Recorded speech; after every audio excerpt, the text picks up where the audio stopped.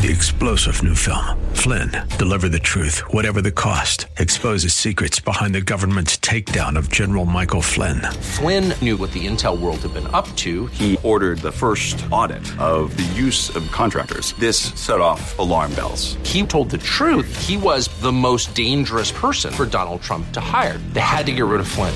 Flynn, deliver the truth, whatever the cost. Available now. Watch it today. Go to salemnow.com. salemnow.com.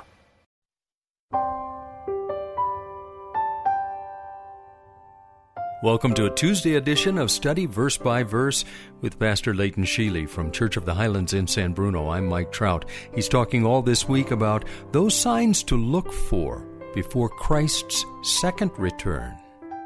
There's good reason to believe that the stress and the pace of life is increasing because it is. Daniel said many will run to and fro. And remember that Daniel wrote this prophecy at a time when most people traveled by foot. Had for centuries and would for centuries. Well, that's one of the signs of the return of the Christ Jesus. And then he provides a second prophecy concerning that time, and that is that knowledge shall increase. And I think this one is profoundly clear, and it's a remarkable sign of the season for us. Because what we in this generation are experiencing is an explosion of information and the ability to communicate and organize it. You see, for much of human history, the knowledge of the world was stored and communicated in scrolls and books. But the internet has transformed the way our world records and transmits knowledge. According to the Wikipedia, as of December of last year, 37.9% of the world's human population has used the services of the internet within the last year. It's more than one-third. It's almost 40%. It's almost half of the people in the world have used the internet within the last year. Many of us carry smartphones. Smartphones because not we're so smart, but because we have available through that phone access to the treasures of knowledge and information that's available on the internet. And not only can we locate knowledge, but we can also transmit it as well. In my studies in preparation for our time together today, I found out that Google has recently acquired a new technology that has the name DeepMind. And this technology, as described, is a huge breakthrough in artificial intelligence. You see, traditionally, a human would have to teach or program a computer to perform a task by identifying the specified goal and then defining paths and perimeters within which it could operate. But with DeepMind, the computer can independently figure out the goal, the available paths, and the parameters within which it has to operate without human intervention. The computer is essentially self-teaching and self-learning.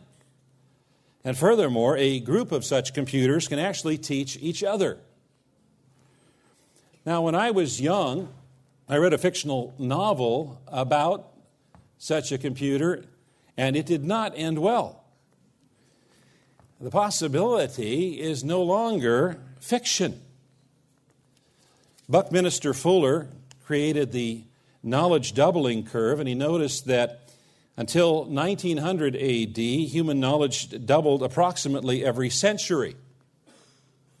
By the end of World War I, knowledge was doubling every 25 years. Today, things are not quite as simple because different kinds of knowledge have different rates of growth. For example, nanotechnology knowledge is doubling every 2 years, and clinical knowledge every 18 months. But the average human knowledge is doubling every 13 months. Now, according to IBM, the build-out of the Internet of Things will lead to the doubling of knowledge every, get this, 12 hours. According to IBM, the build-out of the Internet of Things will lead to the doubling of knowledge every 12 hours. Daniel said in the last days that knowledge would increase. And knowledge is increasing at a pace that hardly needs a graph for us to understand. Now, at the Tower of Babel, God said, "Nothing that they propose to do will now be impossible for them. Or if I may paraphrase, what the mind of man can conceive, man can achieve. And because mankind's intentions were evil, God disrupted mankind's ability to communicate. Instead of one language, everyone was given their own language. And instead of communicating and exchanging meaningful information through words, sentences, and paragraphs, the workers at the tower only heard babble, which I was told by my grandparents is why they called it the Tower of Babel. In effect, the internet reverses that obstruction. The internet allows instantaneous worldwide communication to one or many and allows mankind to coordinate and cooperate towards any goal, whether for good or evil. Now, in Scripture, the Tower of Babel event follows immediately after Noah's flood, the first part of Genesis. And Jesus mentions Noah in relationship to the end times. So I'd like to invite you to turn your Bibles to Luke chapter 17. Luke chapter 17. And if you have a Bible translation that has paragraph headings, yours might read something like the coming of the kingdom. So we're in Luke chapter 17, and I'm going to begin at verse 20. Being asked by the Pharisees when the kingdom of God would come, Jesus answered them, "The kingdom of God is not coming in ways that can be observed, nor will they say, 'Look, here it is,' or 'there.' For behold, the kingdom of God is in the midst of you." Now, until Jesus Christ returns and establishes his earthly kingdom, his kingdom is in the hearts of men, women, and children. It's not a geographical location on the globe. That's what Jesus was saying here. And he said to his disciples, "The days are coming when you will desire to see one of the days of the Son of Man, and you will not see it. And they will say to you, 'Look, there,' or 'Look, here.' Do not go out or follow them. For as the lightning flashes and lights up the sky from one side to the other, so will the Son of Man be in his day. But first he must suffer many things and be rejected by this generation." Verse 26, "Just as it was in the days of Noah, so will it be in the days of the Son of Man. They were eating and drinking and marrying and being given in marriage until the day when Noah entered the ark and the flood came and destroyed them all. Likewise, just as it was in the days of Lot, they were eating and drinking, buying and selling, planting and building. But on the day when Lot went out from Sodom, fire and sulfur rained from heaven and destroyed them all. So will it be on the day when the Son of Man is revealed. On that day, let the one who is on the housetop with his goods in the house not come down to take them away. And likewise, let the one who is in the field not turn back. Remember Lot's wife. Whoever seeks to preserve his life will lose it, but whoever loses his life will keep it. I tell you that in that night there will be two in one bed. One will be taken, the other left. There will be two women grinding together. One will be taken, and the other left."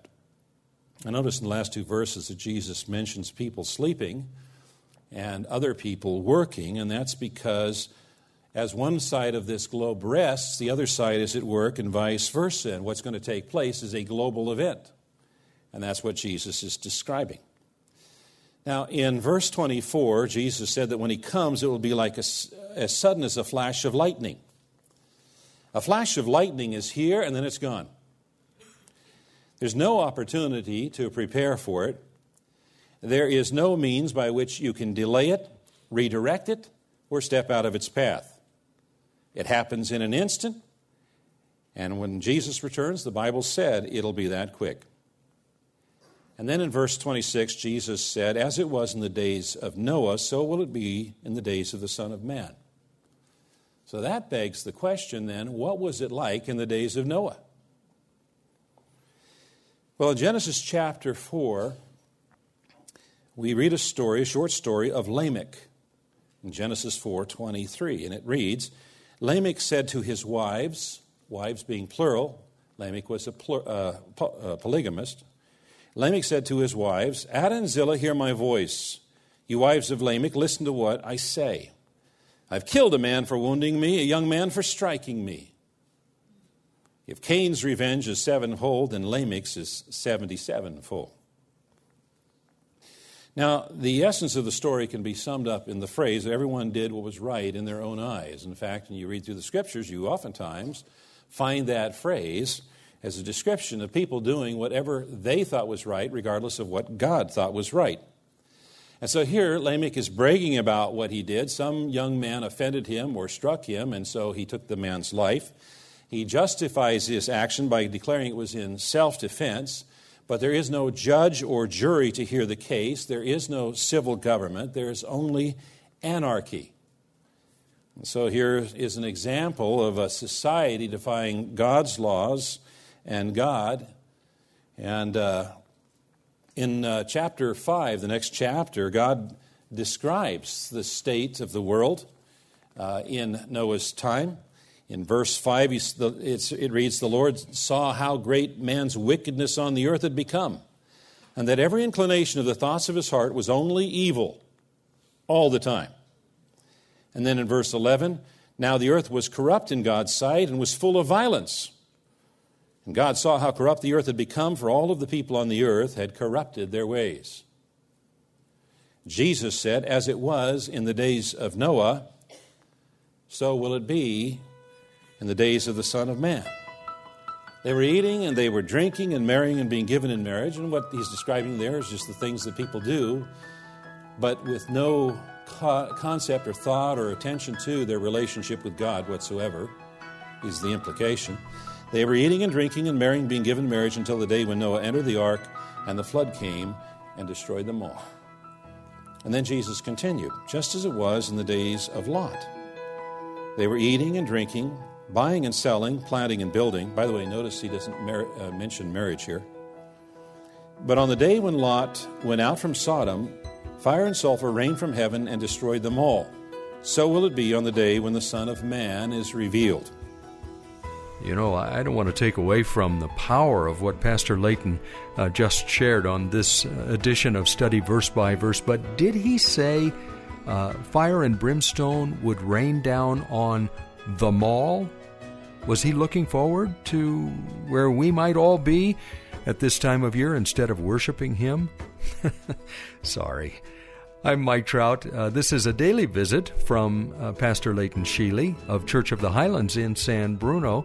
And if you'd like to know more about the ministry, we're on the web at studyversebyverse.com. We're a nonprofit ministry, and it would mean a great deal to us to hear from you at this time of year. And if you can help us financially, please do. You can give safely when you go to the website. Again, studyversebyverse.com.